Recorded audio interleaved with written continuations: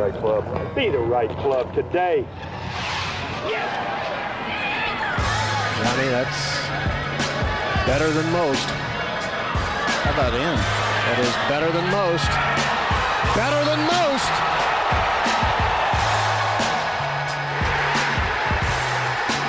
Expect anything different? Ladies and gentlemen, welcome back to the No Laying Up podcast. I wouldn't say emergency edition, borderline emergency, reaction to the day that was. I don't even know what to title this episode. Something about a Senate hearing and golf, and somehow this is what we talk about now.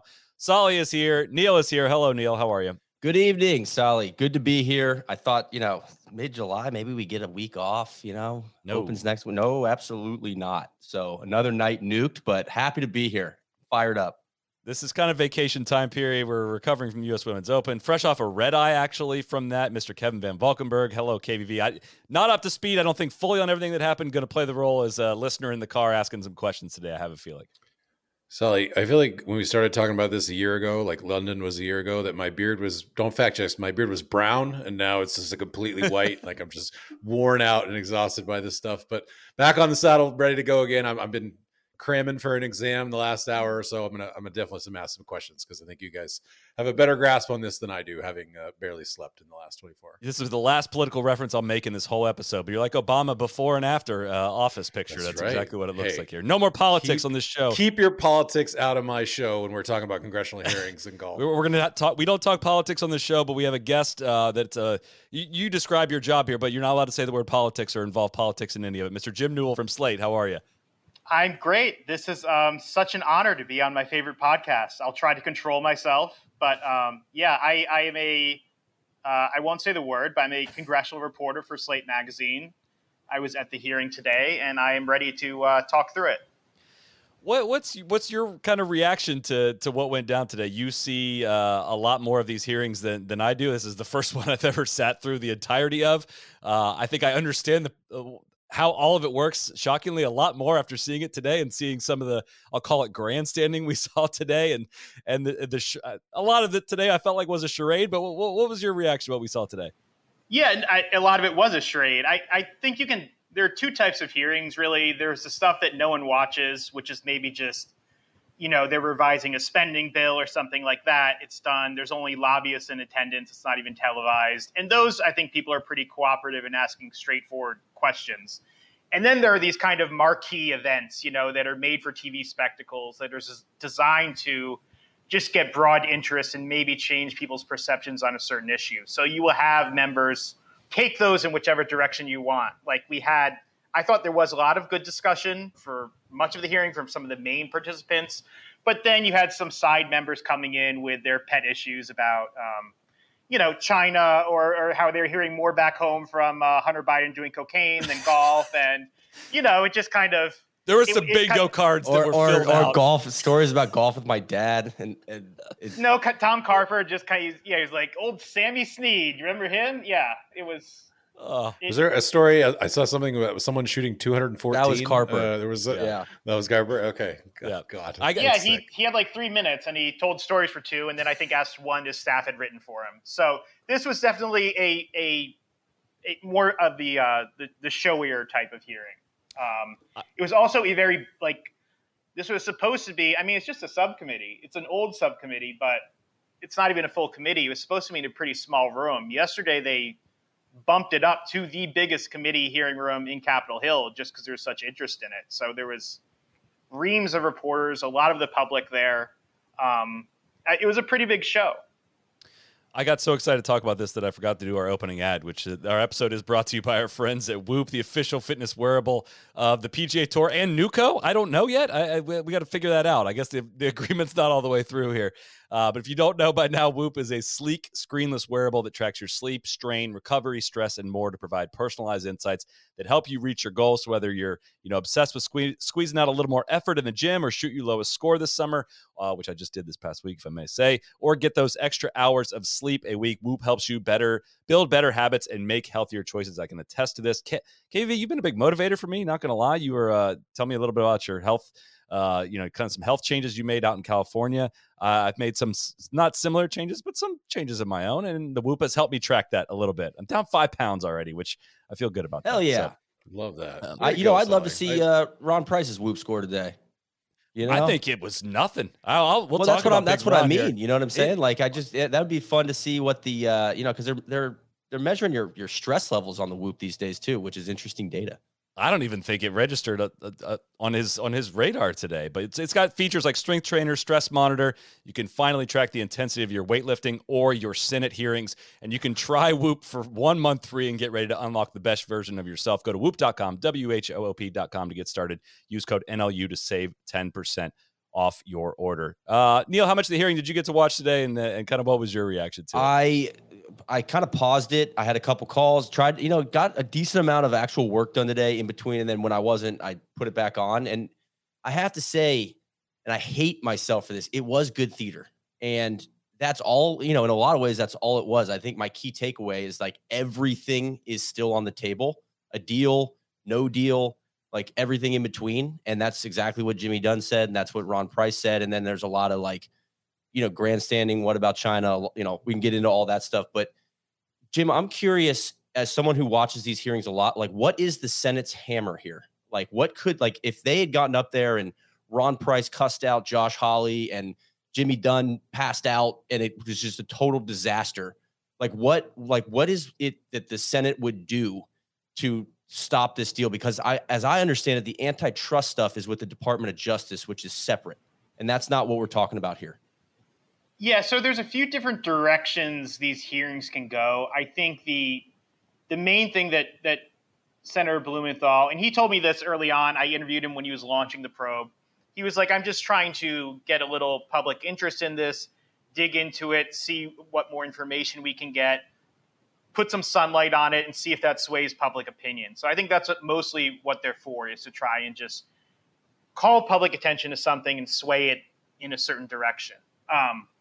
If in their probe they dig up a lot of documents that can be forwarded to the DOJ antitrust division or the FTC or any other government agency that might find actionable items here, that's a way something useful can come out of this. So it kind of comes down to a recommendation that they're going to make on, will they say we support this, we don't support this, or we support this if you do X, Y, and Z?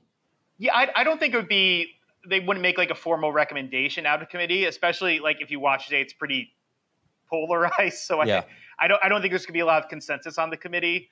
But anything they unearth, another agency that's investigating this, like the antitrust investigation, they could use some of this stuff and probe further.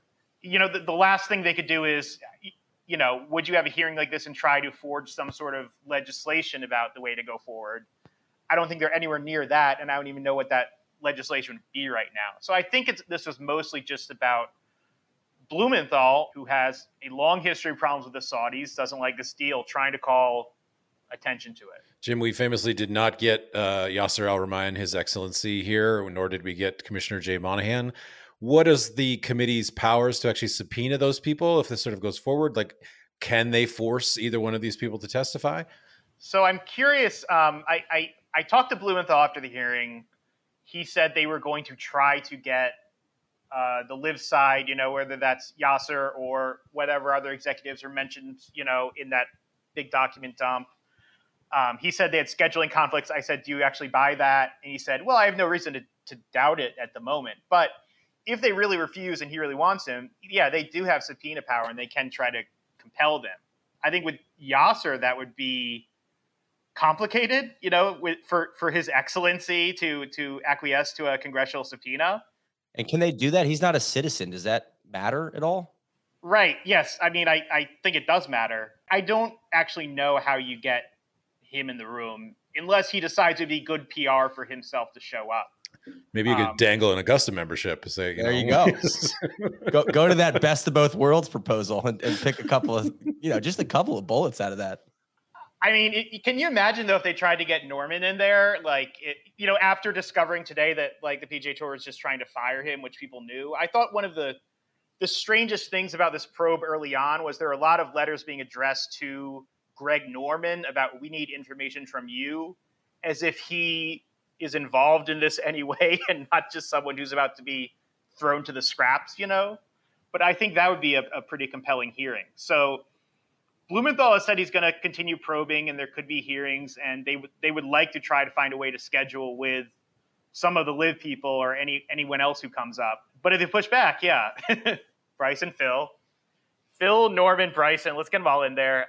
It seemed to me, Jim, like it maybe took a while for it to get to this point, but after maybe in like the third hour, I think it was pretty much by the time they drilled in, it was like, yeah, guys, this is pretty freaking early to be having this hearing. Like, we're happy to answer some questions here, but there's not a deal here. Like, we have a framework agreement. I felt like I found myself nodding along to a lot of what Blumenthal was saying, like about the sports washing and everything that's happening. I'm like, yep, that's 100% happening.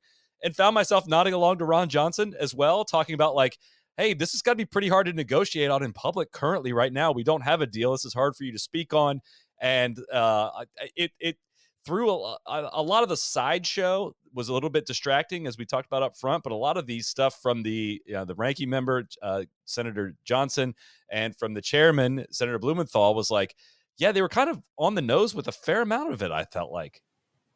Yeah, I basically agree. I thought Blumenthal, when he was talking about the consequences of, are we really just going to acquiesce to the Saudi Arabian regime going wherever it wants and buying up stakes of major American institutions, like that's a concerning precedent, and we should talk about that.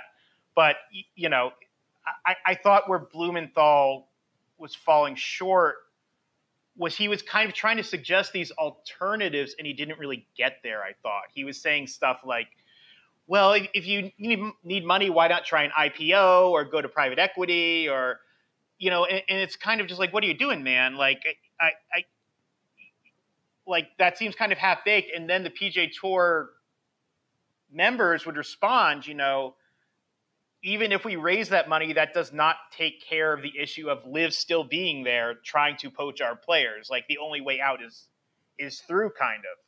So I thought they were kind of running into a wall on that point. What do you've seen people sit in those chairs and answer questions with a lot of cameras on them. What did you think of how Ron Price and Jimmy Dunn did in their roles as spokesmen for the PGA Tour? I thought they were kind of an interesting combo because Price was the very buttoned up corporate, I'm only going to speak in the most proper terms. Thank you, Senator.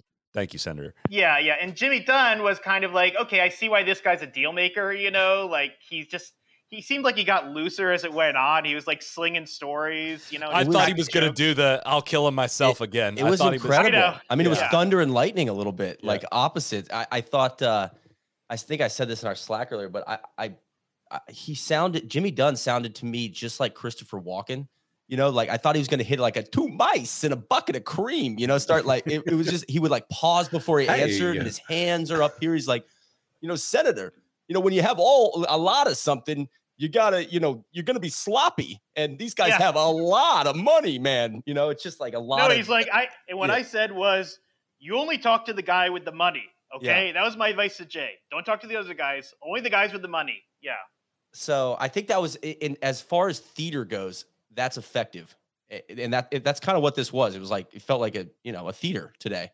So I think they played opposing roles pretty well. I don't think anybody fell on their face. I would say, though, overall, key takeaway for me is like, what an embarrassment for the PGA Tour in general to have all this aired out. More so the documents, Solly, that we've been going through all day, of just like emails and WhatsApp threads and just the way, people are talking behind closed doors. Like, I don't think there's anything like egregious or cancelable in there, but it's just like, man, your private business is getting aired out in the public. And if I'm a player, I got to be furious about, like, man, you guys have been doing this since March, since April. You've been flying to Venice. You've been going to London. You've been flying together to San Francisco. You've been doing all this behind closed doors. And then you're just going to try to like, sneak a fastball by me and tell me and the policy board to just, rubber stamp this. Like, that feels, this all being aired out in such a public way is tough for the comms team and the messaging at the tour. That's a big takeaway for me. Even if Ron Price and Jimmy Dunn, I thought, held their own there, and they didn't freak out. I didn't think they got impatient. My counter to that, though, how does this work? How does this work if someone finds out, if you communicate this to a player, 5 players, 10 players, how fast that gets to the media? Like, it is going to get out extremely quickly, no matter how confidential you try to keep it. I right? think that's And totally with a fair. 200 member organization, I do not know the alternative. I don't know how you can. Then I guess Rory I or don't disagree Tiger. with that, Solly. But my issue is that, and I was really frustrated with Ron Johnson for just tossing these softballs. Like when Blumenthal had to go take a vote, like everybody's coming and going, which that was bizarre. I don't watch a lot of these. That's but like, normal. That is normal. I mean, the guy's like, all right, see you. I'll be back in 5. Yeah, and then it's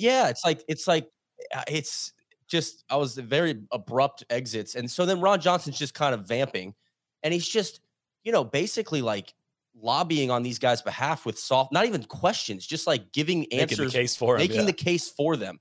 And he said one thing like, quote, "The Saudis have put you guys in this position," and I'm like, no, they haven't. The PGA Tour deserves a ton of blame for that. And for where we are, you started these conversations in March. You probably should have started them 2 or 3 years ago. And so that's where, if I'm a player, I'm pissed that they got backed into a corner like this, and the PR and the messaging and everything got away from them. Solly, I totally agree with you. The cards they had in their hands a month ago, on June 6th, is, hey man, I get it. You got to keep it confidential, but it just bears repeating that like this was a colossal fuck up as far as like messaging goes over the last year to 2 years. I think it's a case study in like just not dealing with like a hostile actor early, and that's enough said there. But that stuck out to me. What I thought was interesting was their explanation for why they had to keep it confidential was that they didn't want Liv's lawyers to learn about it, like this broader array of Liv's lawyers to learn about it, because then they would blab because they didn't want to lose all of their legal fees, which I was, that was an interesting way of putting it. I'm sure there are, 8 million reasons to keep it confidential, whether that was good or bad. Any one player hears it, it goes out, or, the PGA Tour lawyers might not want to hear theirs. But that was just kind of a strange way of saying it was just these money grubbing, like Liv lawyers who were worried about losing their fees. That's why we had to keep it confidential. Make the lawyers the enemy. That's a the other an easy lawyers, scapegoat. But not your saintly lawyers. Our lawyers are just in this for altruistic reasons. There's no billable hours on our And I end. agree. Like if the players get wind of it, they're gonna, it's gonna leak. I get that, but that doesn't replace, like, if I was a player, like trying to think, if I was on, PGA Tour member, I would be pissed. I'd be like, man, look at this clown show. If I was watching that, I'd be like, this is a joke, man. Like, how do we get dragged out in front of the Senate like this? This is just a bad look, period. And then on top of that, but hold on. I think if you go back 2 years and the Saudis want to make a huge investment into the PGA Tour, probably with some major stipulations, probably that include a lot of what's going into this deal as well, some sort of control, some sort of representation, some sort of blah, blah, blah. I think it still garners the same attention from the Senate and from the governing. I think they've made huge mistakes in how they have tried to win the public's favor, invoking the 9/11 families. Basically, they fucked around and found out on a lot of stuff. Like they played way too many cards last year. That's well said. Way too emotional on it. They made it way too personal, and they're gonna have to just eat their words on a lot of that stuff and take their punches. But I still think like just taking this deal 2 years ago would have looked so different, and it came with its own different set of problems, and would have came with its own set of scrutiny that would not have. I think the whole golf world struggles to have pictured the fight getting this serious. I guess I have a bit of sympathy for them underestimating the lengths the Saudis would go to make this happen. Well, can I ask you guys just kind of where you are on this particular question at the moment? Because I wrote a story that's going up tomorrow about, or I guess today when this will air. The main question here was kind of, is there an alternative to it at this point? And the PGA Tour is very much saying no. Dick Blumenthal was out there being like, "Oh, I know some private equity people. Like maybe they could come in." I literally afterwards I asked him. I was like, "What is the alternative?" He was saying, "I live in Greenwich, Connecticut. I know people in private equity, and they've been saying this might be a good deal for us to maybe make a counter on." But did you come out after watching today's hearing and the explanations thinking, this path and reaching the definitive agreement is the best path forward, however ugly it might be? For the PGA Tour, I would say yes, because again, that private equity money, and again, I'm this is not my world, but if I'm a private equity investor, and I'm going to be buying into this without a full set of the world's best golfers, and my opponent is the Saudi investment fund, which has shown to be able to light money on fire at an astronomical level just to make sure you lose, probably a little hesitant to make that investment. I don't know if I'm jumping in head first to say like, yes, I'm going to take whatever 7/10 of the world's best players and I'm going to make a league that I'm going to make a ton of money off this. I struggle to picture that. You might be underestimating how dumb some private equity money that's is. fine, but like their goal is like to make money, whereas like the PIF, we've talked about this a million times, like Vision 2030 is way bigger than just whatever the finance situation ends up on the golf line item for their fund, right? And it's I don't know, man. I kind of agree with Ron Johnson a little bit, saying like, dude, they've kind of got you in a bad spot. That's like not usually where I am. Yeah, I don't know. I know he's a friend of the pod now, so I guess we're all Johnson fans now. But well, I should have known to go through you to get to Richard Blumenthal. You did not respond to our inquiry to be interviewed. But Sully, I guess I'm in a similar position to you. I think there's a few other takeaways that I had here. It's that I felt like Blumenthal was picking at the non-disparagement agreement pretty hard. That became like a kind of a sticking point. And I think they were kind of talking not over each other, but maybe talking about different things. Whereas the current non-disparagement agreement is like in the deal, as the deal is being worked out, we're not going to talk shit about each other. That makes a ton of sense. I get that. I think Blumenthal was saying like, once this is signed, are PGA Tour members or members of your organization going to be allowed to speak out about, the Kingdom of Saudi Arabia and human rights issues? Which is a great question that I want. It is a good question. And I think, if I would guess that, Ron Price and Jimmy Dunn would not want a non-disparagement agreement in there. And I think it was almost like following the breadcrumbs a little bit for me of like, that probably gives the PGA Tour a little bit of leverage on an issue. Like, and maybe there's a few more of these, a bullet point like this to go back to, my excellency, look, the Senate won't support us if we have this in there. It gives them a little more bargaining on certain points that have clearly been a sticking point, which we've seen in the documents. So I think this hearing in some ways, even though it was kind of embarrassing, or it was embarrassing for the PGA Tour, I think it probably helps them a little bit with seeing where the U.S. government stands on a lot of this stuff as they go back to the negotiating table over the rest of the year. And then at the end of the day, it's like, the only thing that's been agreed to is that they're not suing each other anymore, right? That's it. Everything else is just an agreement. Everything else, as Jimmy Dunn said, everything else is aspirational, which I thought was a funny phrase of like, no solicitation of players through the end of the year as well. That is agreed to. Those two things. And so then, we could end up with, I think that puts the tour in a decent spot, because I still think that I think the Kingdom of Saudi Arabia, the PIF, I don't think they want to run men's golf. I look at Yasser's, the boards he's on, all the stuff he's doing. I think he's a pretty busy guy. Like, I don't know if, I think they want the access, right? They want to be on, he wants to be a member at Augusta, basically. Moral of the story, right? Like, do you really want Patrick Cantlay in your ear 365 Yeah, that's days? what I mean. It's a so. bunch of BS, man. Like, you're basically running a community of like spoiled rich golfers. Like, that's tough. That's, Excuse me, His Excellency. I keep getting bad tee times, and I'm wondering if you could handle this. Like, I know you have other stuff going on, but I don't want to start at 10 on number 10 at Pebble during the Pro-Am. That's bullshit. So and I think that part, like I would think that they've seen it's hard to, keep the momentum up with Liv. That's my perspective. I'm sure there's a lot of people on Twitter that would disagree with me and how exciting it's been, but I'm sure they're like, hey man, this sounds like we're going to have a pretty sizable impact here. Now, where I disagree a little bit with Ron Price, he was very adamant of like, the PGA Tour will not sign a deal or recommend to the policy board anything where the PGA Tour is not in control. But I thought Blumenthal and some of the other senators were pressing on like, man, how much are they going to invest? Well over $1 billion. Buckets of money. That was the term that was used. Those buckets aren't going to stop flowing. It's going to be hard to say no to those guys. So that worries me a little bit of like, are we getting a fifth major in Neom in 2030? Like, what does that mean? I know I'm rambling a little bit, but those are some other takeaways I had. Again, though, to clarify, there's Saudi sponsorship into the 501c6 and PGA Tour events, meaning like the Grant Thornton level and all of that is basically what we're going to expect to see out of Aramco and other, Saudi companies. And there's the Saudi investment into Newco, which is going to be based on whatever percentage that they're going to be investing. I don't know if it's 20%. I don't know if it's 33%, all equal shares. I don't know. PGA Tour contributes their assets, going to be likely valued in the billions. LIV's going to contribute their assets, likely to be valued in the negative billions.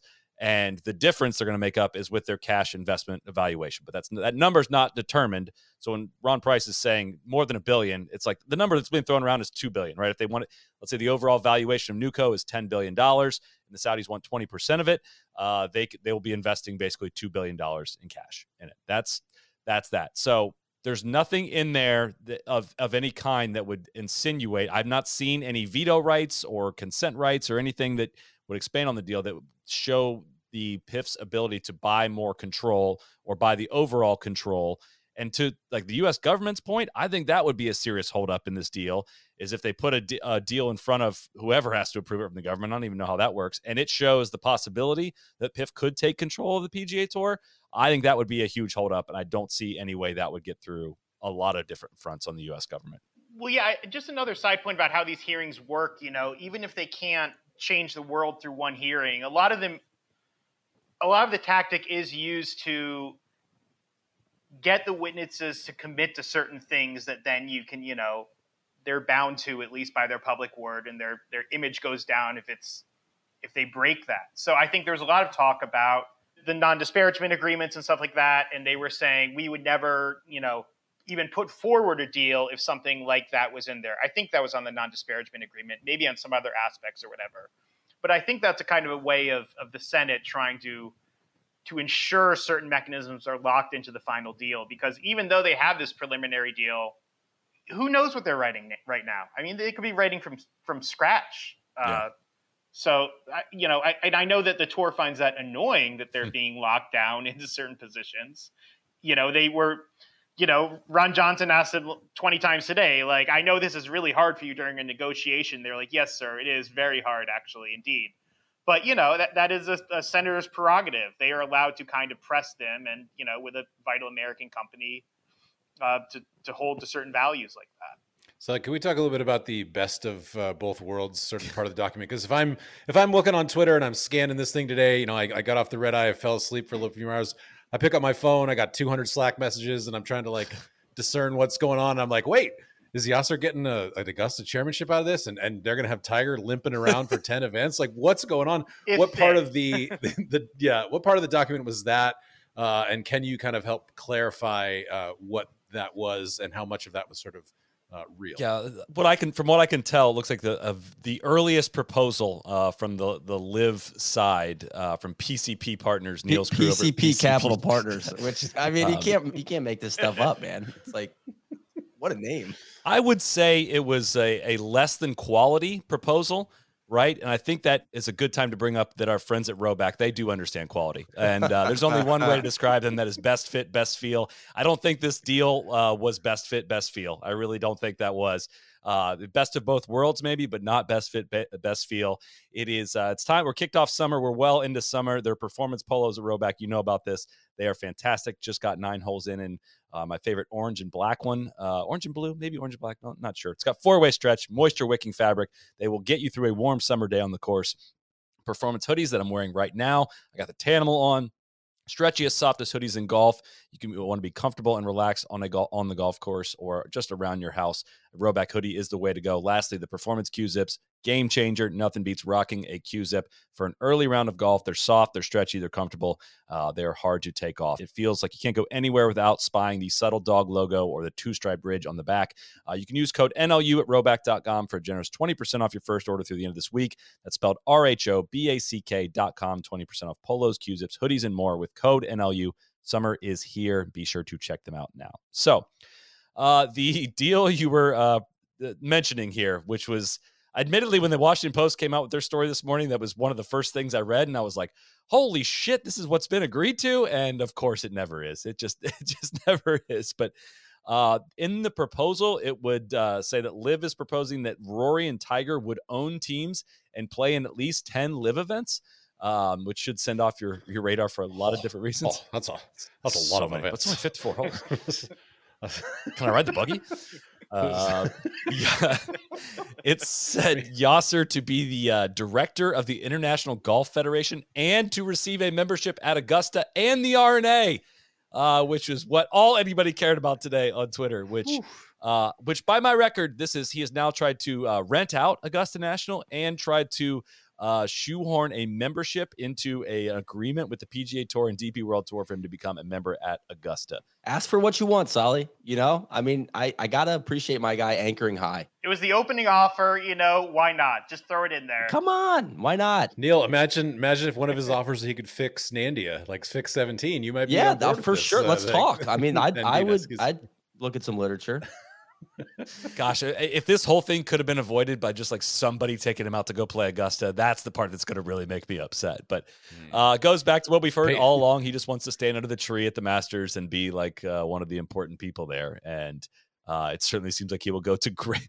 One of my favorite tweets today is this man will literally light $4 billion of his own country's money on fire just to get a membership at Augusta National. But how much oversight do you think like MBS has? Like, if I imagine if I I don't think MBS is like deep in golf Twitter, but imagine if he like filtered through this and was like, wait a minute, my guy spent how much to try to just get an Augusta membership? What the fuck? Well, a couple other things in that, best of both worlds proposal was a mega event with Live, PGA Tour, LPGA, 16 team extravaganza.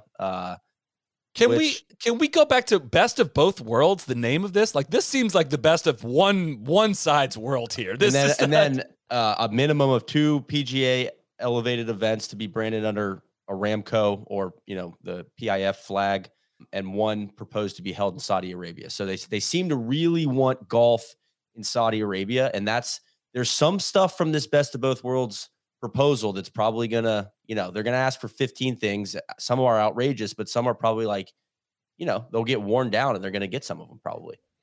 I came away with this honestly thinking that Live is more likely to survive than previously. I mean, I do think some iteration of it will sort of limp forward. I don't think it's going to be what it is. I think the PGA Tour's proposal to oust Norman, which I think it looks like it was rejected, that even maybe he'd be in an advisory role, but they weren't just going to totally roll over for the Norman thing. The hearing, Ron Price's language on that was priceless. I can't get it exactly, but it was something like, will Norman was that side agreement executed? He said, no. Will Norman have his job? And he said something like, we won't need that role. Under the new governing structure, that position will no longer be available. Will no longer be necessary. Yeah, it won't be needed anymore. So he will be, there was redundancy in this merger. Oh, it's not a merger. He'll be in the mailroom though. To your point though, KVV, I want to caution people to a lot of what we saw today and looked at today is all prior to what eventually went into the framework agreement and was signed, right? So it is. I read that too, and I was like, "Wow, well." I had kind of the same reaction. Liv is way more likely to survive this than I ever would have thought. But just recognizing also what ended up in the deal is hey, all of Liv's assets are getting contributed to NewCo, which is going to be controlled. That board is going to be controlled by the PGA Tour. Now, doing a lot more digging on the revision. I tweeted something about this earlier that doing some digging into the track changes and the different revisions to the framework agreement over time was absolutely fascinating, and how I know there's meetings and stuff that take place in between this that lead to this, but just the blatant adding of sentences by one side and deleting them by the next side, adding another one, deleting the word not out of it to tell a totally different story, to ultimately end up with out the power structure or the veto rights fully defined in this agreement. It looks like it was a huge sticking point in it. And I honestly haven't gone through all the revisions in the document, but those are telling a story. If you have the time to kind of filter through the different versions of the story or a bit different versions of that framework agreement, you can kind of see what the starting points were for negotiation for a lot of these. And wow, was Liv holy shit optimistic of just oh yeah, here's what's going to happen with criteria, the eligibility criteria. Everybody gets their membership right back, retroactive OWGR points, retroactive Ryder Cup points, extremely aspirational, and none of their player eligibility provisions ended up making it into that actual framework. Well, so it's just to go back to the veto thing, just to be very clear on that. That's basically there's a 4-member board for the NewCo, which would be His Excellency, Jay, Jimmy Dunn, Ed Hurley, as it stands now. And they were asking for basically a veto power of, if those three team up on Yasser, he gets to have some veto power. Is that what we're referring to? So can I just go without digging way too much into it? Can I just run through like a quick history or what I've basically founded going through this, right? Is the starting point being Piff came up with, I don't even want to read all of it, but basically, talks about the successful team format of Live and a bunch of stuff that was like, all right, well, that's obviously not part of the deal. But the next point, like we don't have the track changes to the next version, but the May 23 edit made by the PGA Tour side shows that the tour added language around them being able to make a, quote, a final determination as to the long-term status and viability of Live, end quote. So that's the tour saying, we're going to make the final determination. But in the May 24 edits from Live the next day, the language about the tour being able to make that determination is just removed. Like that is just gone in their version of what is proposed. And then coming back with the May 25th version from the tour, there's now a line about determinations, quote, will be made by the NUCO board acting upon the recommendation of Commissioner Monahan and will not be subject to any veto or consent rights of the PIF. That's the first time I've seen any of that language in any of these. The version that comes back from Live 4 days later just deletes the word not. That's all it does. It just says, which is sick, like really that will just do the opposite. My jaw dropped when I saw that. I'm like, am I following this right? They're just going through and just deleting the word not. So basically the Live version of it says, the NUCO board acting upon recommendation of Commissioner Monahan and will be subject to any veto or consent rights of the PIF. Unsurprisingly, this did not make the final version of it, but the May 30 version from the tour and in the final agreement, there's now no more language around veto rights or any more clarification as to how Liv's future is going to be determined. But now, again, what's already in the document is that, again, the assets are being contributed to this, and that board is going to be controlled by the PGA Tour. But it certainly, if you look at the variations of this agreement, this was a holdup, and I imagine something that's still being negotiated and figured out. That's the whole story right there. That is the entire future of golf right and there. I can't believe this wasn't a bigger story today. I want to go back into this more tonight to like see a little bit more of what the hell is going to happen. I still maintain what made it in the final agreement. Again, it's just a framework and it's not finalized, but what's in there still says the PGA Tour Control Board is going to have the authority to make a determination of Live. And I'm ignoring, and I'm not talking about the language that includes the empirical data review of Live and all the stuff that we've already known is in there, because that is still in the final deal. Like this didn't add more, I don't know, to me, it didn't add a ton of question mark. It just is like, hey, wait a second here. There is some like positioning still going on here. And team golf sounds like it is going to survive and be a relatively big part of golf going forward. I still cannot imagine a world where Live is that, where it's the cliques and where it's still this contentious battle amongst the players. That just still wouldn't make any sense to me.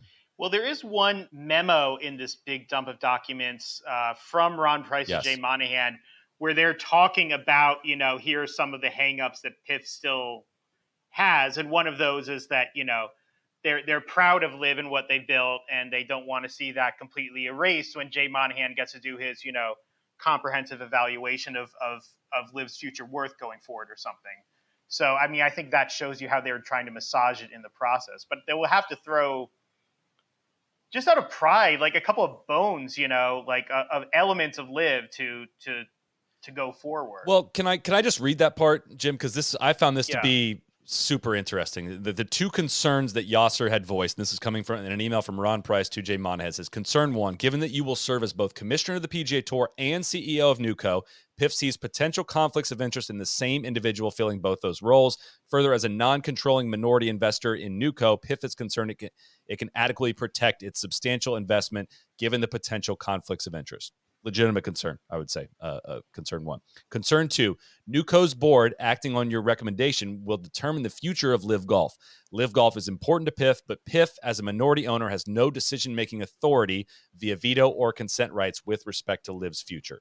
That is, again, the concern. And they go in and outline and discuss kind of some of the responses to that. And I'm not going to read all of those, but how Ron ended that email, which is, again, this is the weirdest thing to break down ever, people's private emails, but they had to know it was going to be public at this much. But I found this to be kind of something I wish I would have said out loud myself, which is The most fundamental principle of our framework agreement is that we are stronger together under one umbrella. Further, we discuss the substantial commercial opportunities related to organic growth, a redesigned schedule and product, and targeted M&A. As we craft the definitive agreements that make us one entity, we must challenge ourselves to think holistically on how to drive maximum strategic and financial value to the enterprise. Done right, it will be less about how the PGA Tour, DP World Tour, and Live Golf operate today, and more about how we can combine our collective assets into the optimal schedule and product and commercial model of the future. I found that to be pretty interesting. Like, stop thinking about PGA Tour and Live, because this is all going to be under one entity, right? And they're going to come up with something that I can't see the Live name going on in this. I think the PGA Tour name in some way will go on, but thinking of, hey, how can we all create a product going forward? Told a story to me of hey, this isn't, I don't know if this is the PGA Tour versus Live anymore. One thing I just keep hard and try to wrap my brain around is this idea, probably that exists both with Live and the PGA Tour, is that we're going to increase the amount of golfers around the world by threefold. That, I just am so skeptical and cynical of that happening. That seems like such horseshit. Look, we all, three of us here, make our living off of golf and talking about golf. We understand there are people who are very passionate about golf, but also we realize that it is never going to be Premier League soccer or the NFL. And some of these projections about, look, if you just have music at things, if you just have flash mobs, if you just have shotgun starts, or you just have Tiger play more events, we could get so many people more into golf. Man, that just isn't gonna fucking happen. And I just feel overall, what are we really chasing here? How much? I mean, look, then the goals might be noble. Certainly, I think it's kind of hilariously horseshit that Saudi Arabia is no, we want to get more women involved in golf. That'd be a great goal for us. But I just don't know that there's an actual audience out there. I agree with everything you said. The only thing I would add or say could be a growth factor is a spectacle of an international series, an international tour, where I'd be all in on. I know, that. but then there's consequences to that. You're going to burn you're going to have to burn the building down that you're currently in to build the new one, because who RBC keeps getting the short end of the stick on when we announce this stuff. Some sponsors going to get burned. So we learned that they were very high in Jay's call list on June 6th. And I do want to say, we haven't mentioned Jay Monahan yet. And I would say that... Sorry, before you change off that, I just want to... One quick note on that, Kevin, is I do think people don't have the full grasp, and I know we're working off a minimal amount of details here, but Newco is the private equity fund of golf. So again, I don't believe them that they're going to triple the amount of people playing golf, but I think they're going to be the golf company, kind of what the governing bodies think they are or should be in terms of grow the game or whatever it's going to be. It's going to be an investment arm of, they might buy the things that have been thrown out. They might buy the LPGA Tour. They might buy the PGA of America, might buy the Ryder Cup, might buy Pebble Beach, might buy... It's a private equity fund of golf that the Saudis are investing in there, that I don't know how the pro game interacts with all that stuff. But again, it is separate from all of this somehow, is how I understand it. Sorry, Neil. Jay Monahan.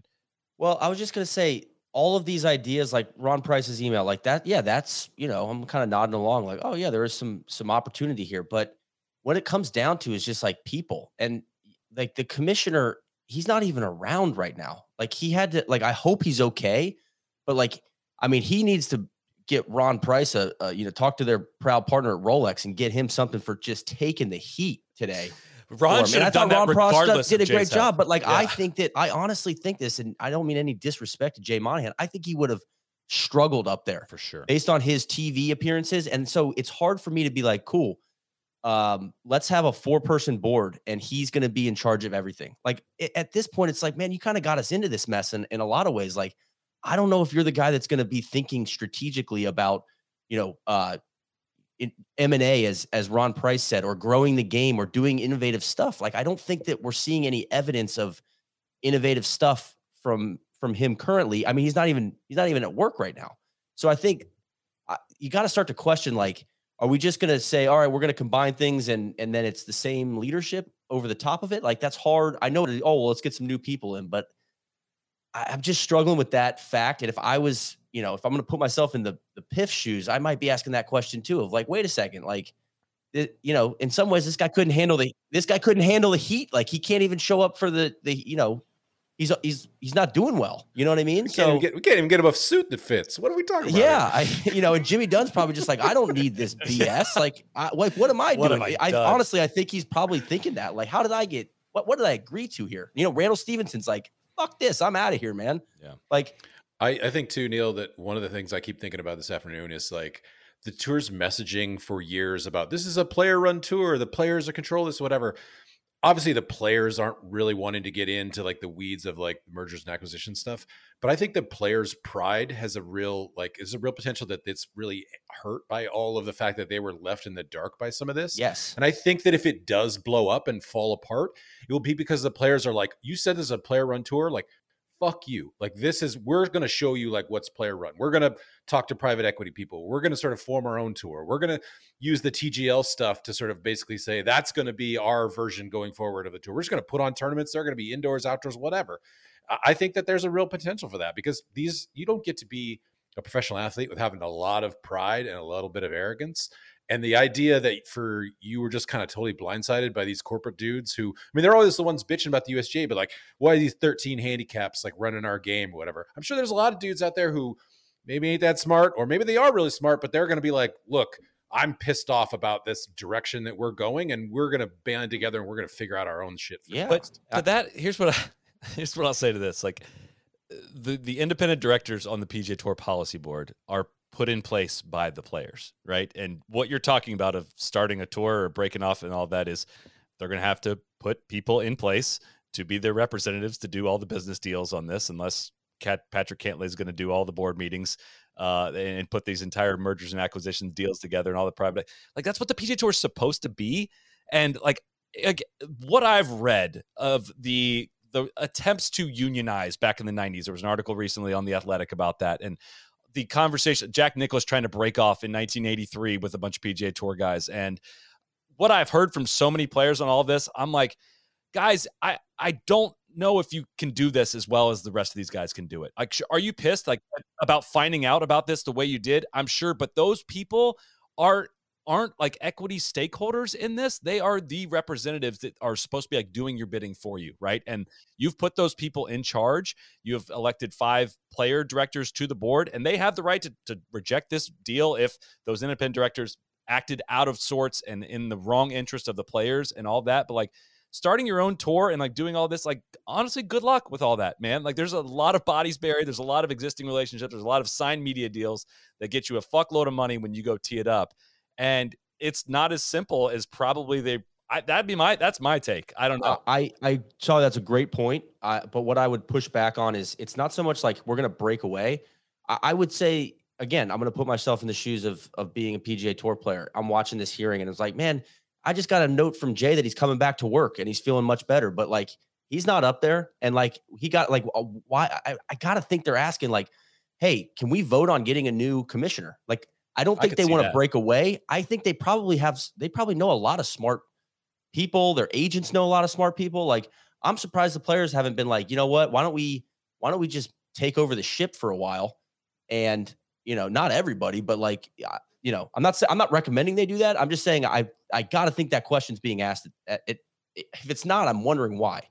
I think too, so the same things, and Jim could probably speak to this, the same populist sort of feelings that like make me hate my representative or whatever, even though I've elected him to sort of do my bidding, or could very easily like surface in the PGA Tour. A lot of the people who probably like voted for Ron Johnson, voted for Sidney Blumenthal, might also hate their guts because they're like, it doesn't function for me. Like I'm supposed to elect them and have them do my bidding, but they don't. They just go there and they grandstand, or they make these deals in the dark. They talk to lobbyists. They serve their interests. I could totally see that happening amongst the PGA Tours. A bunch of rich guys being like, you know what, screw this. Like we could do this much better, even though they might have no concept of the details and the hard work and the messiness involved in all of it. Yes. But I don't know. I think they, if the deal came together and there was, to be a professional golfer, there's now one place to be a professional golfer, and that's where there's tons of money now, and you're going to be paid over and over again. I think their feelings of anger would kind of dissipate pretty quick, and they'll just go back to playing golf for twice what they were playing for before.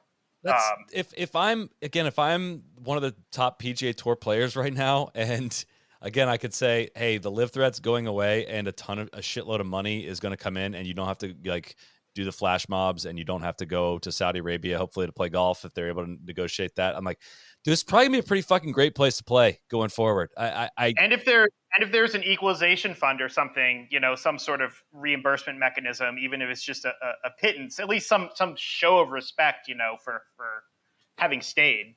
In a vacuum, I agree with both of you. I just think there may be a little bit more emotion brewing of like, man, this is played out in such a public and embarrassing way.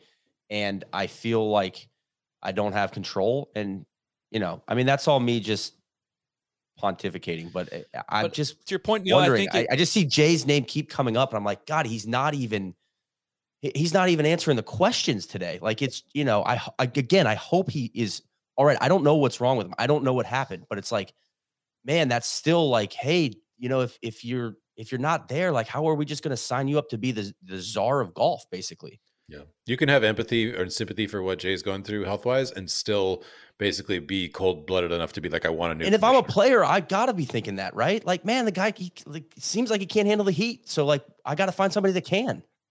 It seems like someone's head is going to have to roll after the way this was handled, after the way people were kept in the dark and then had this switcheroo played on them, And I think just the idea of Monahan, who they think screwed it up to begin with, getting a new title of another company. I mean, it was refreshing to hear Jimmy Dunn say that. Like, the comms were I think he's just quote, like, the comms were handled terribly. What did he say? He said, it said really bad, but it was very misleading and inaccurate, which is everyone's fault. Like the announcement was very misleading and inaccurate, which is everyone's fault. There is no merger. There is no deal. There's only an agreement to try and make a deal and end the litigation. And I thought they did do a good job, if that is true, which I understand to be. I thought they did a good job actually really reinforcing that, resetting what that was, that this was. But that doesn't give me a lot of confidence moving forward that like, hey, we can't even roll this out, like this announcement out, and then you got CNBC catching strays on like, yeah, we're going to set up a softball with that was the best. Let's get the editorial director of CNBC in here and answer some hard questions. And then it's like, we'll go to this softball reporter, like naming that person. Like, how's that person feel today? I know that was so. That was from Liv's side though. That was from Michael Klein. Email. Yeah, Michael Klein, and he was like, he was bullying Jimmy Dunn into like, we're doing it this way. And you got to think Dunn's like, God, what a circus that turned into. But yeah, it was so much. There was so much. I'm sorry, just one last point. There was just so much optimism in those initial talking points about we've ended the golf wars. It's all over. We have this framework deal. We just need to iron out a few details because they were trying to project, just blow through all of the haters, kind of with this overwhelming force of happiness.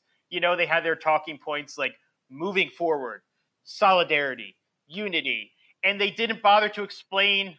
Yeah, like they didn't bother to explain what was going on, which is they have an agreement to end lawsuits and then an agreement to talk further, which finally today they got around to explaining. The tour's got to do like that invisible ink thing with some of these talking points memos. They can't keep letting these things get published. But so back to the Monahan thing, I think it's kind of a two-way street now of like, obviously, if there's a rejection of this proposal, which really isn't even Monahan's deal, it's more Herlihy and Dunn's deal with Monahan signing off on it. A rejection of that is a rejection of Jay, and that's the end of his tenure as the commissioner, right? I think that's pretty obvious. But I don't know. I don't see how it makes sense to send this through the Jay plan, like the signature of all of this and putting Jay's name at the top, and then also getting a new commissioner to fill that role, right? And I don't know how the deal goes through without replacing that name, and I don't know if the tour / the board is going to put that through with a new commissioner's name on it. You know what I mean? Like, I just think I do. It's hard to accept that if the tour the players end up accepting this deal to replace Jay off the top of it. I think that's I find that to be tricky. Yeah.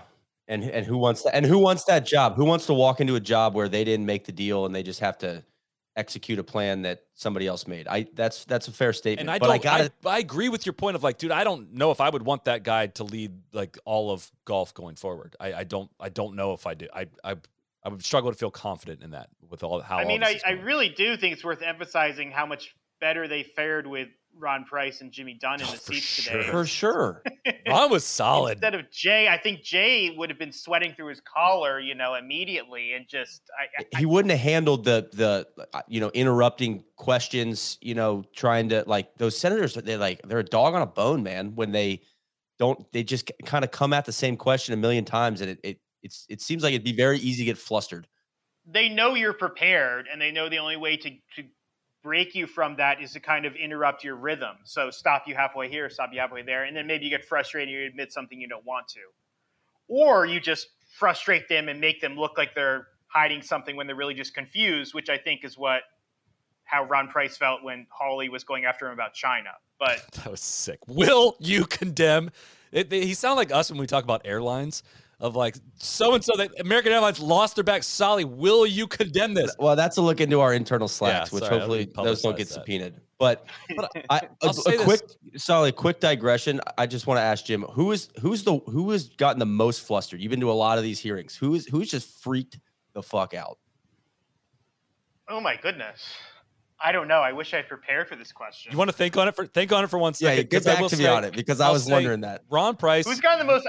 I've seen sometimes in like Supreme Court justice hearings where they really, even though they've been through 30 hours or 30 days of murder boards, they're still just, someone has something and they are just kind of blank staring. And then there's a headline like, after 12 hours of watching these hearings all day, like, they had nothing on that question, when it was probably just, they had a little bit of a brain fart. And you can see that. I don't know. I saw that with, Kavanaugh and with Amy Coney Barrett couldn't remember like the Fourth Amendment or something. She was like forgot like one of the three principles of something. Yeah, and then there's a press conference like she cannot be confirmed. But yeah, I mean, there have been a couple of those recently where judicial nominees are asked to explain like what Article 2 of the Constitution is, and they are like, I don't know.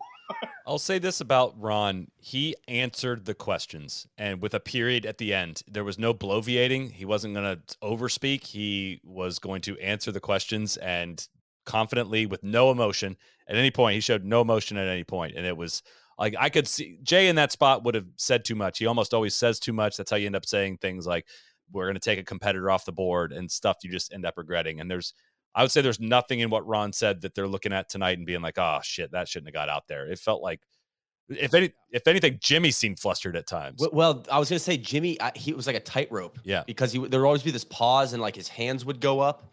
In like every picture that, on Golf Channel afterwards, it was always like a picture of Jimmy, like with his hands up here or like going like this, and it's just, you're almost like holding your breath, like, oh, what's he going to say? He's like, because he'd be like, Senator, it'd be like, oh, I find it hard to hate a guy you play golf with. I find it very hard. I just think, sunlight it's the best cure for everything. It's like, okay, where are we going with this? Well, what do you say is like, my dad told me, like, get into the best school you can, meet the right woman, and get so good at golf that you never get nervous on the first tee. Yeah. And it's like, obviously all the senators are swooning at that point. He has a bunch of charisma with that. I can see how after a while though, that could probably rub people the wrong way of like, man, what's this guy talking about? Like, this is the guy that's orchestrating this deal. Like, if again, back to being a PGA Tour player, it's like, man, we got like, what is going on up here? This is kind of like, I mean, it's a circus, man, is kind of what I'm getting at. And then,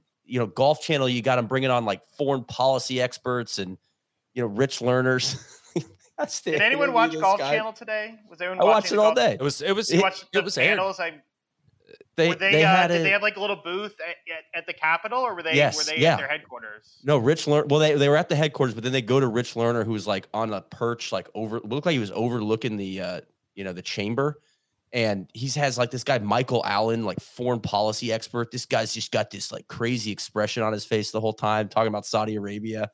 I mean, I was hoping I would see. I saw Rich Lerner be in the Capitol. I was hoping I'd see him in the room, but I do actually know the staging area probably where he was. He had Blumenthal on afterwards too, and it was a decently intense back and forth of like minority investments in Uber and Meta, like the whole conversation we've had back and forth so many times and heard so many times. I thought Rich did a great job. I mean, it really did. Like we cut to him and he'd have kind of a heavyweight ready to go. So I thought a note I had was that Blumenthal seemed to get a little tripped up between what he kept calling side agreements in this deal versus like what was, I think, just originally proposed at one point and not agreed upon, not made into the final agreement. It sounded like when they started the show, let's call it the show, it sounded like there was all these side agreements. I was like, oh, here we go. Like, let's hear what the actual agreement was, but nothing seems to have been signed into effect that was actually a side agreement. I think that part was a little bit confusing if you watch the whole thing, but it was like he was pulling it out of the one of about Norman, like the Norman one. The Norman one, a lot of the stuff that was proposed from the Saudi, like the talk about a tournament being in Saudi Arabia was right off the front, the very up front, that was mentioned as being in a side agreement, when in reality that was just in the best case proposal, best of both worlds proposal from the Saudis. Yeah, I thought there was a lot of actual misreporting of the best of both worlds proposal today, because I was very clear, if you went through, that was just an early live wish list thing where their vision was, we will co-run golf together, and then each bullet point was actually like, no, but really we'll run the whole thing. But yeah, that wasn't, not much of that advanced very far. We've gone a long ways without addressing how the the cocaine in the White House and the biological men that are nursing, how that affects how this deal is going to go forward, along with China's enslavement of Muslims as well from Senator Marshall. But also a shout out to Gary Woodland was made from him as well, which I did not know. And shout out to Rex Ryan. I mean, Roger Marshall had quite the smile popping, man. Like, shout out to Koepka. Getting blinded by the veneers up on the stand. That was impressive stuff. It was a window into what your life is probably like, Jim, because I watched like one of these senators pop in and just do their thing, and I'm like, dude, that wasn't about anything we're talking about. Or and Rand Paul, same thing. But then you go to their profile on Twitter, and it's that 2-minute clip of them doing that. It goes back to their constituents. It's like, God, I totally. No, I mean, if I've been watching, golf media and golf Twitter the last year or so, just slowly see a little bit more of what my world is like. And like a tweet where you mention something that touches politics and you get crazy responses and you're like, what did I do? And I was like, oh God, it's happening to them. I feel so bad for them. They have no idea what they're in for. And today was the apotheosis of that. Like, it's fully merged. I feel so bad for you guys. Well, I will say this though, just on a lighter note, like shit. You don't want this is like I said off the top. I mean, it is great theater. Like even some of the names in this document dump, like you got Michael Devlin, the president of Sunningdale. Like he's the one brokering the initial meeting and the back and forth with him and Jimmy Dunn about getting a cup of coffee. And what was the line I think, Jim, you had in your don't assume people. It was Roger Devlin being like, golf could be torn asunder in perpetuity. Yeah. Just the way certain people write emails, like a window into powerful people trying to get business done. Or, this woman, Amanda Stavely, who seems to be a power player, on behalf of the PIF and with the stuff in the Premier League.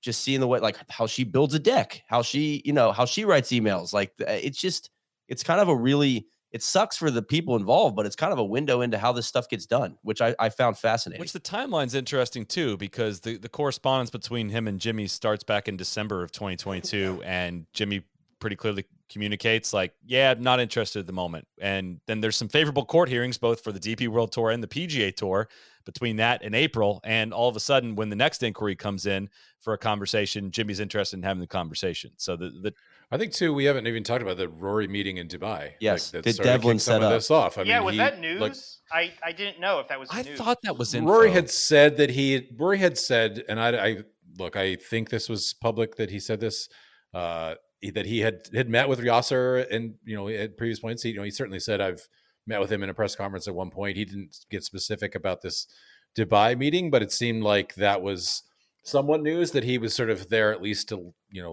listen to some of it, is to sort of like, look, if the Saudis are going to keep spending money in golf, that I would prefer that they spend it with us. I mean, that's a press conference quote that I think that sort of maybe hinted at the fact that there was some willingness to listen to the proposals. I mean, he has made it pretty clear, I think, that he, has some moral objections to some of this, and, probably wouldn't play tournaments in Saudi Arabia going forward. And I think it'd be interesting. I'd love to hear his thoughts. Probably going to try to track him down at the Open Championship next week and see what he thinks about some of this. But yeah, that was a little bit not surprising to me, but I think that certainly was a news thing that he had been one of the catalysts that had kicked us forward to this point. Yeah, I feel like I at least knew, or I did know that this had happened, and I thought this was relatively public information, but I think it could have been. I think it was a little more detailed. Yeah, because I remember Rory saying, I had met with him. In Dubai, but and him also saying that players who didn't go to LIV would need to be made whole in some way was another thing he said. And so, just for reference here, for people that haven't combed through 276 pages of documents, the initial meeting happened in April. That was the London meeting that happened between Jimmy and Yasser and a lot of people that we've mentioned so far. Then there was a meeting in Venice, Italy, May 11th and 12th. That was Jimmy Dunn, Ed Herlihy, and Monahan with Yasser, Mohamed Abeled, and Brian Gillespie. And then from the PCP partners, Amanda Stavely and Merad Gadausi, as well as Michael Klein. And then at the end of May 28th through 30th, there was a San Francisco meeting with Jimmy, Ed, and Jay, and John Wolf from the PGA Tour side. I assume that's a lawyer. Yasser, the same people from the PIF. And then Keith Pelly was involved in that, the same PCP partners, and then Michael Klein as well. And then finally, June 5th and 6th in New York was Jimmy, Ed Herlihy, Jay Monahan, John Wolf, and Laura Neal from the tour side, Yasser and Kevin Foster from the PIF side, as well as Stephen Cohen was also involved in that. It's a true hitters row there. I mean, there's stuff in there from like the Vision 2030 deck and how it's talking about Yasser's background. He's really close with Ray Dalio. Ray bought a house in Riyadh next to Yasser. They're regular pals. There's emails in there of some dad jokes with Ron Price and Jay loving that Jimmy's going to the Grand Prix in Monaco and nothing better than Jimmy. That's legendary. Monaco. Hey, it's just tough. Man. I did really appreciate as a reporter having to go through this at 11 o'clock last night, getting to page 60 or whatever. And then there being one email from Jimmy to Jay being this is interesting. It's just the brochure about Vision 2030. Yes, it takes up so much of the document. Yeah.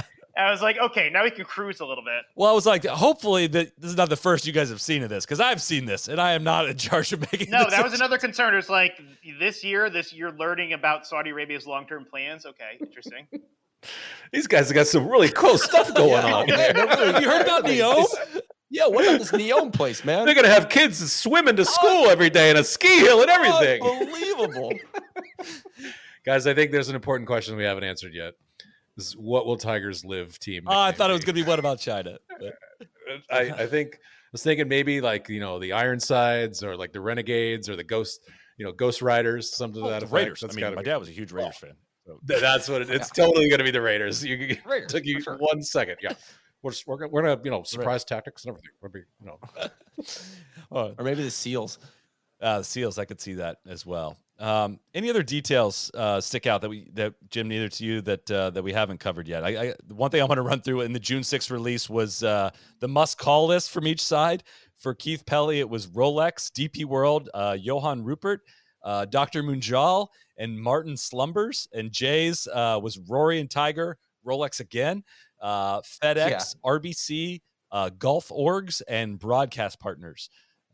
Just thought that was interesting. So, one thing that was interesting was that they wanted to delay this in part because Jay wanted to tell Rory and Tiger in person on the 5th, but then Rory and Tiger on the call list on the 6th. So that does not look like that 5th meeting ever happened. Right. Okay. I don't know because I don't know how that would have worked because they were in New York for this meeting. I don't know when they would have seen Tiger at Casa Cipriani, where it sounds like they had some meeting space set up. I think I would have pulled Fred Ridley out of the Gulf Orgs bucket list, and before I started. Well, but then there was some other interesting stuff. They had this whole rollout plan where they were going to have Roger Goodell and the head of F1 were going to release statements in support of this. And then it sounds like from an email from Michael Klein to Jimmy Dunn, Klein's just kind of bullies it into we got to go now. We're doing the CNBC thing tomorrow. It's a softball. We got to get out in front of this so the haters and losers don't control the narrative. And that kind of nuked the timeline of the Monday meeting and some of the other stuff they wanted to do. I'm just curious what the haters and losers scenario is for them. Who did they think was going to sort of criticize this to the point where, it was going to fall apart, or what was their sort of worry about that, because they couldn't have handled it any worse, I think, from a sort of rollout perspective with their own membership, with the media in general. Like, I really wonder what their worry was. Like, the New York Times op-ed page was going to rip it. Like, Ross Duhat was going to write a fucking thing about it. Like, what is the scenario here with their worst case scenario about it? I don't get it.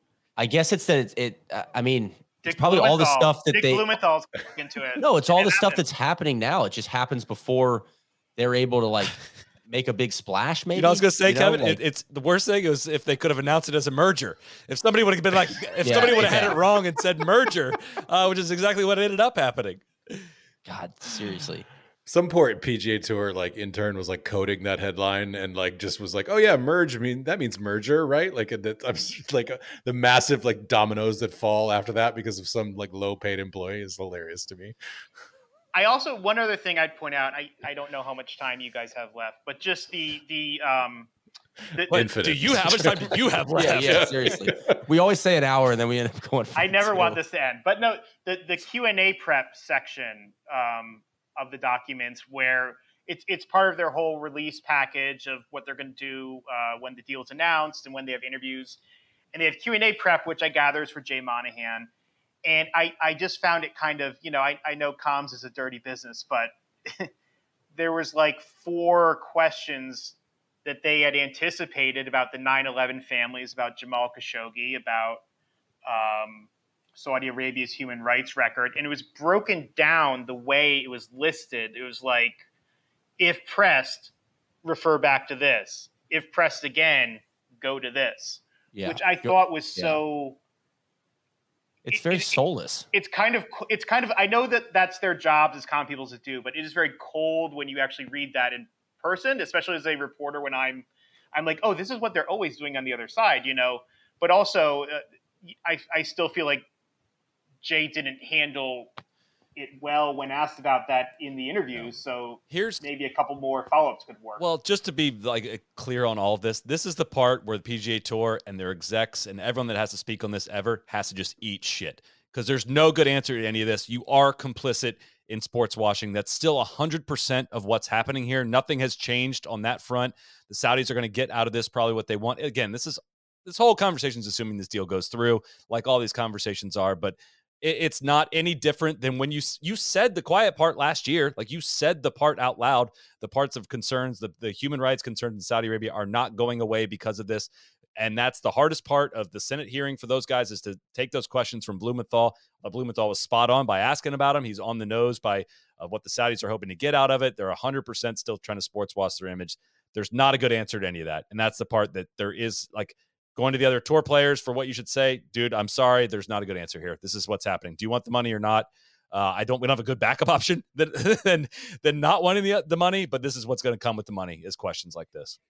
When it comes to, like, you know, blowing up buildings or torturing people, there really aren't good answers. And you could see that, like, in the Live press conference too. And from the flip side of it, it was like them repeating over and over the same talking points. No one here supports, you know, human rights violations. Like, no, you know, to be clear, we're here to, I mean, Graham McDowell, like, basically like nuked his entire reputation by trying to go forward and being like, acknowledge some of the points of like, hey, look, I understand the Khashoggi situation. It was reprehensible. We're here to play golf. We're here to play golf, and we feel like we can grow the game. Like, and Graham, if you're listening, like, you did that yourself. The media didn't destroy your reputation. You were the one who sort of went out there, and we had zero to do with the broader public sort of understanding of what you were pushing. But that, I just find that, like, in the end, there's no good answers to that stuff. And that's Shelley, right? You got to, if you want to ride on that, die on that hill, you got to eat shit on it. And it just kind of maps out, like, basically guessing you'll be asked once with 2 follow-ups, and then they'll let it go. Just say it over a couple of times. It'll move on. And that's where, like, some true. of these questions, you know, are players okay? No, they know us. It's really scary. Mm-hmm. I'm not going to ask more than 2. Are your players okay with this? I've heard some are furious. I see that in there. It's like, again, I would go back to the players. Like, what is option B here? What is it? Like, lay out option B for me right now. Do you want to play for 40% of the purse money and just say F the Saudis and probably lose more top players? Like, is that what is option B? I want to hear a proposal from a player that is not in support of this deal to be like, again, you have to eat shit on all the other stuff. None of that's changed, but this is the situation that you're now in. What is the other option right now? I think I would. Okay, so I'll play devil's advocate and say the other option is basically hope that you can take Tiger and you can like raise a bunch of private equity money and basically be like, no, this is what we're going to have our own kind of tour going forward. You're essentially like probably like walking away from PGA Tour and splintering it into something different, and hopeful that Tiger and Rory are willing to sort of come with you and do that and basically say whatever the sort of, it's not really about the morals, it's about the control of things going forward, that's what we're going to sort of roll the dice with going forward. And the majors are all that really matter. And so we'll let that sort of be what we hang history on. But in terms of the money-making operation, we're going to sort of rethink this entirely. Okay. That would be what if you're Peter Malnati? I think you're screwed in that sense, unless you need seat holders for the future of this other tour going forward. I mean, like no one's buying a ticket to see Patrick Cantlay, much less Peter Malnati. So like you need to sort of, I guess, decide that, all right, we needed 100 people to come and we feel like the sort of strength of us in a union or something going forward and in forming a new thing is like larger than the individuals of us going forward. I mean, why did, various things like the NFL splinter or the AFL, the AFL, those various over this course of sports history, those entities learned that like their collective bargaining power was greater together than it was as the individuals. And so if you could, I guess, convince a bunch of like super capitalists that would benefit them, I could see that being an option B, that they could get some serious private equity money and say, all right, like this is going to be half an indoor league, half an outdoor league, and Tiger's going to be at the front of this. All anybody gives a shit about is Tiger anyway. That's what we want to go to because we can control that going forward and we don't have to sort of answer to the other stuff. I don't think it would work, but I think that that's an option that they might sort of entertain. I feel like anything with private equity money is not going to involve writing Peter Malnati checks with 2 commas in them. I'm sorry to use Peter, but he's a representative on the board and has used the metaphor of the Peter Malnatis of the world. So I think if I'm interested in breaking out private equity wise for golf, I don't think it's going to include 30 guys subsidizing another 170, which is what happens on the PGA Tour. So now we're talking about all the work that like Rory has done has been like, look, has it benefited the top players? Yes, but he could have easily at any point of the last couple of years done what a lot of the live guys have done and flipped birds at the rest of the professional golf population and gone off and done something a lot more selfish. And it's not been, that was a sticking point with the PGL, something they learned of like, we're not going to get players to break away, all of them to break away because they don't want to like turn to their peer next to them and have totally fucked them. Right. So these guys turned down the opportunity the first time to kind of turn their back on the rest of the professional golf population. Is it a different scenario? Maybe it is. Maybe they feel differently. Maybe they do want to break out now at this point, but there's also a cold-blooded nature of like Tiger Woods having his own PGA Tour event now. And now is he going to break off from the PGA Tour and is it going to cease to exist? That's a pretty damn big hurdle to clear versus the other one being like, hey, it's going to potentially possibly reunify the golf world again with a lot of fucking money in it. I don't know. I think there's still a lot of emotion in it, a lot of hurt feelings, a lot of, I missed out on this bag and maybe these guys are going to be able to come back and play in the same tournaments I have and they will have made more money from it than I did. So that's what I get back to. I think it's more simple. It's like some heads have to roll.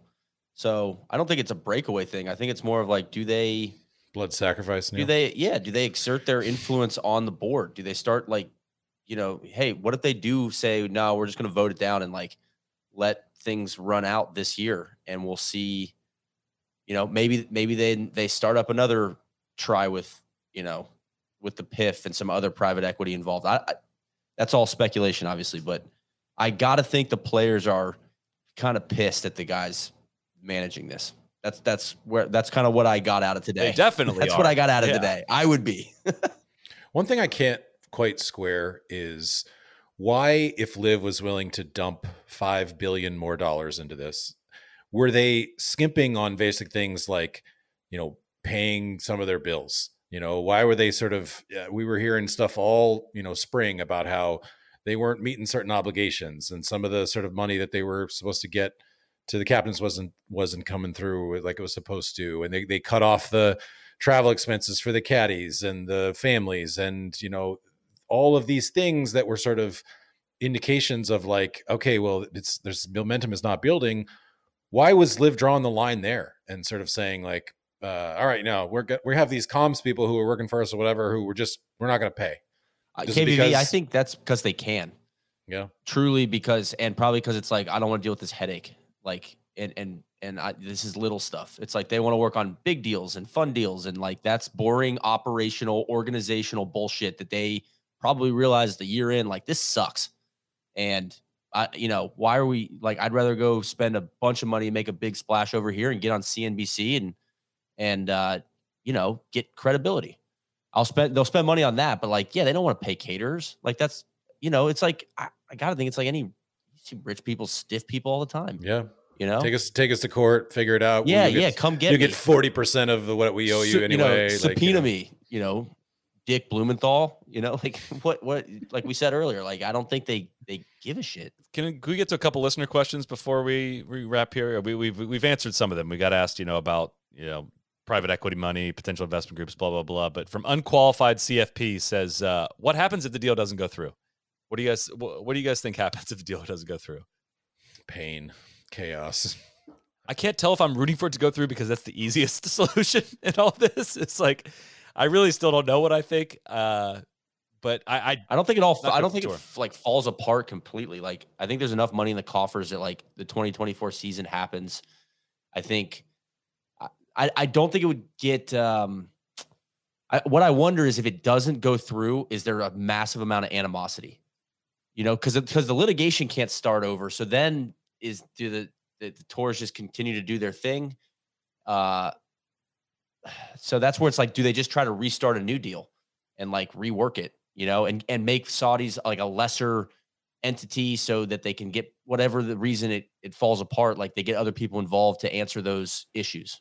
Well, Dunn said something in the hearing about how, if it falls apart and we have to go back to compete, then that's what we'll do. We'll go back to competing. But, I think they've kind of exposed themselves quite a bit here in this hearing, especially where they were saying, we can't keep up. It's an existential threat. We have nothing to do but do this.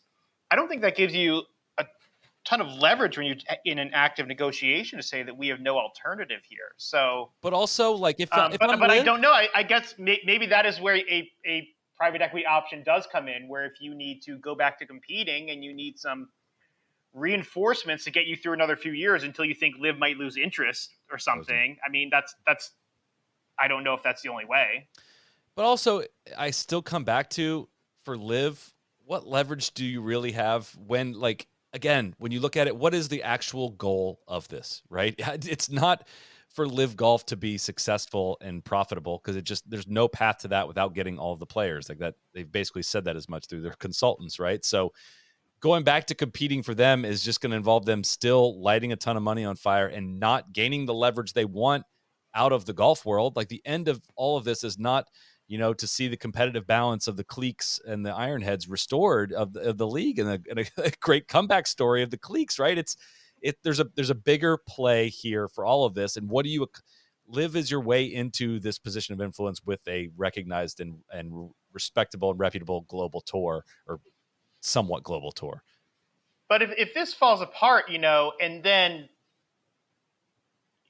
I don't know, if you go back to square one and Jay Monahan, whoever is saying, well, I guess you were speculating he'd be gone in that case, but whoever they're saying, well, we still need to stay loyal to the tour. What tour player is going to believe that anymore? So then there would be much more of a rush to Liv, and then maybe you could come back and sue for another piece, but it'd be much more on Liv's terms. So I don't think Liv wants to take the calls from Patrick Cantlay or whatever all day, but maybe they do get, I don't know, the majority on the board, and they deputize, the PGA to just kind of run the vending machines or something. I wonder from the Liv perspective, so let's say it falls apart. What is it that makes your entity take off at this point? Because like, what was holding it back before? Like, I still don't think you're going to get Rory, or maybe you could get Rahm, whatever, but the ratings are so shitty, and like outside of Spain or Australia, like the attendance has been pretty middling. They're giving away tickets or whatever. Does that change in the future? Like, is there suddenly a groundswell of like, now the PGA Tour did say the Saudis were acceptable, it just couldn't work out, so now I want to go be a Liv fan? Like, I'm struggling to get to the next point where like Liv is successful and what that looks like, even with another $3 billion sort of dumped in, because for whatever reason, people are resisting it. And I don't think that it's entirely the moral reasons. I think it's more players, more big names, and probably like if they were able to land a legitimate broadcast deal, if that made Viacom or NBC, say, well, the PGA Tour is going to work with them. So this could be good, Rahm or Rory left. So why, like what we don't have an issue with this anymore. I don't know. It is strange though, just the complete lack of history or context of some of these events, even if you had the top 50 players in the world, notwithstanding OWGR points, but if you had everyone doing a live event that's 3 days long or whatever at Orange Valley National Orlando Golf Links or whatever it is, I mean, there's no... It's a pretty good one. It was something like that. I mean, yeah. There's still it's not like, okay, well, all the good players are there now. I guess this means it's going to be a thrilling thing to watch. I don't know. It just still feels airy and it's kind of like the replacement players of the '94 baseball strike, right? Of like, everyone's playing really fast and loose with people's interest in professional golf, right? People are fucking busy. People have other things to do. And if this falls apart, I don't think like a ton of people that like flipping on PGA Tour on Sundays are going to necessarily try to find the CW and like find that as their entertainment on a Sunday. I don't think it translates that easily. Like human behavior is really weird. The reason why these golf events still have to happen on CBS and NBC is just because old people put those channels on and the ratings are way higher on CBS and NBC than they are on Golf Channel just because of people's habits, right? And it just takes so long to change that over. It really does. And again, that's important because that's where value comes from in these franchises. And again, it just all ties back to like, why would Liv continue to invest in that if it doesn't give them a path to what they actually want, which again I think is still a huge part of all of this. But I'm willing to offer Yasser a membership at Muirfield, but not Augusta to get this deal done. Like we'll go with RNA. I'll go maybe Hoylake, but not, can't go Fisher's Island. Sorry. The big Mike Will 22. What does this mean for Minotaur points? I have not heard anyone try to talk about the Minotaur in any of this. It just completely the forgotten man. And of course, Can Sport 171. How early are we in this? And what about shorts? Are the PGA Tour players going to be allowed to wear shorts when they play? I'm curious about that. Yeah, man. I would not be surprised if they are actually negotiating that. Like maybe they are actually having that discussion talks. Josh Hawley's written a lot about manhood, Jim. I feel like the shorts discussion could have come up today in this. I know. They look like little boys out there with their short pants. My staffer's coming up with something here. So wait, you're telling me you don't have plans for PGA Tour China to come back? That's what you're telling me right now. PGA Tour China is not coming back. Will you condemn the treatment of the Uyghurs? Will you condemn it right now? How about Holly's aide? He had the bangs going. The people watching on what's going on behind Senator good. Rand Paul and the socks that the aide's wearing for Blumenthal. There's just a lot of good stuff to be had on C-SPAN. The people watching in the room, I mean, there was like just a lot of the public came in for this one. There was just a guy like reading his newspaper the whole time. That's sick. God, Congress is such an insane, dysfunctional, amazing body. Well, I will say, and I do love also, the people watching when it ends. Jimmy Dunn gave a polite handshake to Blumenthal, but then, Ron Johnson comes down and Dunn and Price are both like, my guy, like full like bear hugs. I know. I think they'd had some meetings ahead of time. Just the whole like. How shameless or how obvious these guys are in like pushing their agenda is, as a viewer, not a first time viewer, but it's very frustrating. It's like so transparent and frustrating to watch. I don't know. I don't want to comment too much, but it's just like you almost have to be a freaking sociopath to want to be in politics. And I just think that sucks. Just a general statement, put it out there. Like that just fucking stinks. Like all of you guys are fucking wired different. Like, this is why I need Katie Porter to win the Feinstein seat so she can bring her whiteboard to the next thing, or just the give next Senate thing. Like, freaking, I need a whiteboard, man. Get some of these they're also freaking old, or they're nut jobs, or they're young you're young weirdos, or they're too old. It depends too on your ambitions. Like Hawley obviously is thinking about something a little higher than the Senate, so he is trying to. Just shoehorn China into this, and how the PGA Tour is complicit with China. What are you doing in China? It was a literal So- "What about China" moment. It's kind of like goes back to the It's just, Batman. it's a clip making moment. I mean, know, that's and what it just like it's you know, How I feel about enlightening to politicians, watch. O'Neill, is the Batman quote of like, "I don't want the Joker. I want whoever set him off the leash." Like it's the election. It's the people that elect these people that. No, you're right. We're representing I a group of people. That's the part that has been super demoralizing to me. But well, I had one last while you're thinking. So I had one last note. I forgot to mention this during the Best of Both Worlds proposal. What it reminded me of it initially when I read it was the scene from the movie Armageddon when Harry Stamper's squad is like negotiating what they want to go to the asteroid to drill and blow that thing up. You know, they're like, yeah, and they never want to pay taxes again. You know, and it's just like Billy Bob Thornton's like, yeah, I think we can work on some of that. I just imagine the reaction in the first meeting of like going through that deck and the PGA Tour squad being like, "Are you fucking kidding me, man? Like this is ridiculous." I remember what I was going to say. Nodding along with both Blumenthal and Johnson, which is kind of wild, I think, but it's a lot of what Johnson said about, hey, like let's go ahead, let's call it antitrust. I don't care, but like that's the thing we need in sports. Like we need all the competitors playing in one place, and I don't know how to phrase it any other way than like, yes, let's figure out a way. Like we'll call it antitrust, but let's ignore it, right? Because it's the best thing for the sport. It was like, yeah, dude, like that is actually representative of how I feel about caring about professional golf, right? I want to watch the top players compete, yet at the same time, like Blumenthal talking about the Saudis, you know, influence through blah blah blah and all that. I was like, yeah, dude, like that's a thing. That's totally a thing here. So. So what's the next step here? So there, Jim? you know, like what's the next date? What happens next? They haven't scheduled anything next. I guess they're just going to keep. I don't know. Maybe they'll try to set a new hearing with some of the live guys. But he was like, "We're going to keep digging." So I don't know.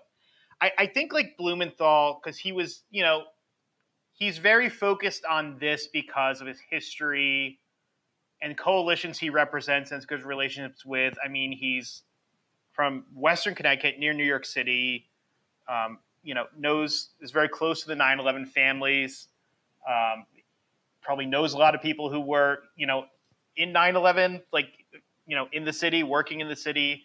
He's been very critical of Saudi foreign policy. So I think even if he doesn't think he's going to change the course of history in golf by getting this overturned, he's doing his constituents and his coalitions a favor by shining a spotlight on this. So I don't know exactly how far he takes it. I mean, I think he wants to gin up enough resentment that this kills the deal. I don't think, and I talked to him when he launched this, and I asked him, well, have you worried about, you know, what would be left in the wake if this deal was killed? And he had not thought about that. He was like, it's not my problem, you know. Not my chair, not my problem. He was like, he quickly did. He's like, I'm focused on fighting for what's right and morals. And I was like, okay, you know, those things are good. I agree with you. But he, I don't know how he plans to expand this. But the Saudi Arabia issue aside, his broader point about how sovereign wealth funds, you know, especially Saudi Arabia's, which has grown 20 times in the last 10 years or something, it is just kind of going around and buying institutions and having influence. You know, I don't think it's xenophobic to want to take a look at that, you know, if these are repressive regimes and there's no real controls on that whatsoever. So I think he wants to get a conversation started about that trend. And the jump from owning teams to owning leagues is a tough one for me, which is where that live was always a struggle. I guess my question is, the antitrust is the other shoe. And so that doesn't come until there's an actual deal. Right now we have a deal framework. We have a agreement to drop litigation, but does the DOJ wait until there's a deal on the table? Do they wait till that deal? They basically have to send it to the DOJ for like approval. Like what's that look like? Well, I think the DOJ is looking into it, and then the DOJ, I hope I don't get this wrong. And the DOJ wanted to block it, they would sue to block it. So I don't know if it would get that far. Part of me also wonders, I'm a little conspiratorial about all of this too, if this is kind of above like the antitrust division or the FTC's pay grade, you know? I mean, U.S. relationship with Saudi Arabia is like very rocky here, you know? Maybe there are certain And that's what that guy Michael Allen was talking about to Rich Lerner of like, this is a soft power play. It's probably like in the best national interest of the U.S. if you're looking at this in a very soulless way of like almost bear hugging the Kingdom of Saudi Arabia. If you want the Saudis, to increase oil production, do you kill this thing? I still can't believe it's a golf podcast. Like, it's so fucked up. Yeah, don't worry about getting in this wrong, Jim, because we don't fact check the last half hour of the podcast. Yeah, Jim, that's philosophically, we probably said that. So. I'm asking all that as like, I'm trying to figure out like what's the next step here is like, okay, it almost sounds like the ball is in the PGA Tour, PIF court of like, you guys, we'll see what, set a deadline what they put together. Figure this out, yeah.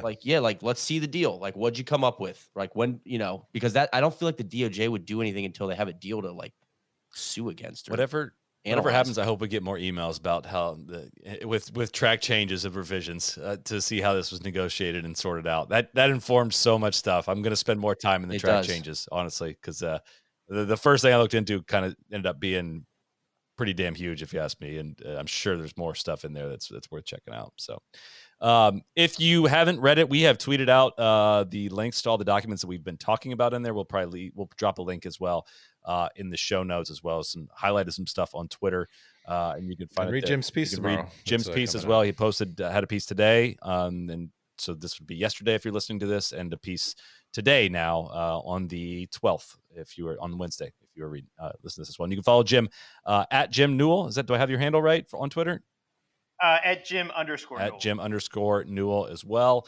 And what about Threads, Sully? I keep forgetting about Threads. Same on Threads. I'm the same on Threads. We need some AI to be able to automate posts between the two. I can't keep up with both. I need an intern. I need some help. Sounds like a business opportunity, to making the two sites talk. I don't think Zuck and Elon are seeing head to head, eye to eye on this. But they might end up on CNBC. They may need to play a round of golf together. I think that's what they got to do. Come on.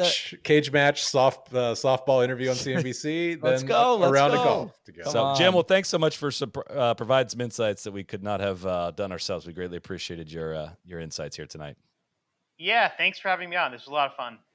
We'll just keep you on retainer from now on, Jim. We'll send you like a sweatshirt here and there, and you'll just keep coming back for explaining all right, they'll make promises he can't keep. Ask Kevin. Okay? He did like 20 of these, and we offered him a job. So you never know what'll end up happening. If this deal stretches out for a few years, 19 more. We may need it. So, gentlemen, good night. Thanks so much, and thanks everyone for tuning in. We'll see you back here, regularly scheduled show. We'll have an extra bonus episode this week that was scheduled for tonight with Martin Ebert talking about Royal Liverpool changes for the Open Championship next week, which is about the golf. If you want to hear about the golf, that will be about the golf.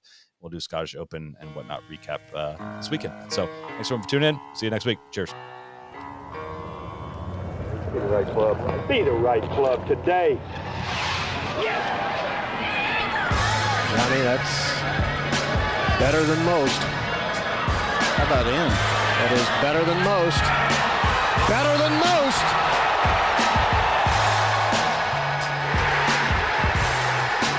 Expect any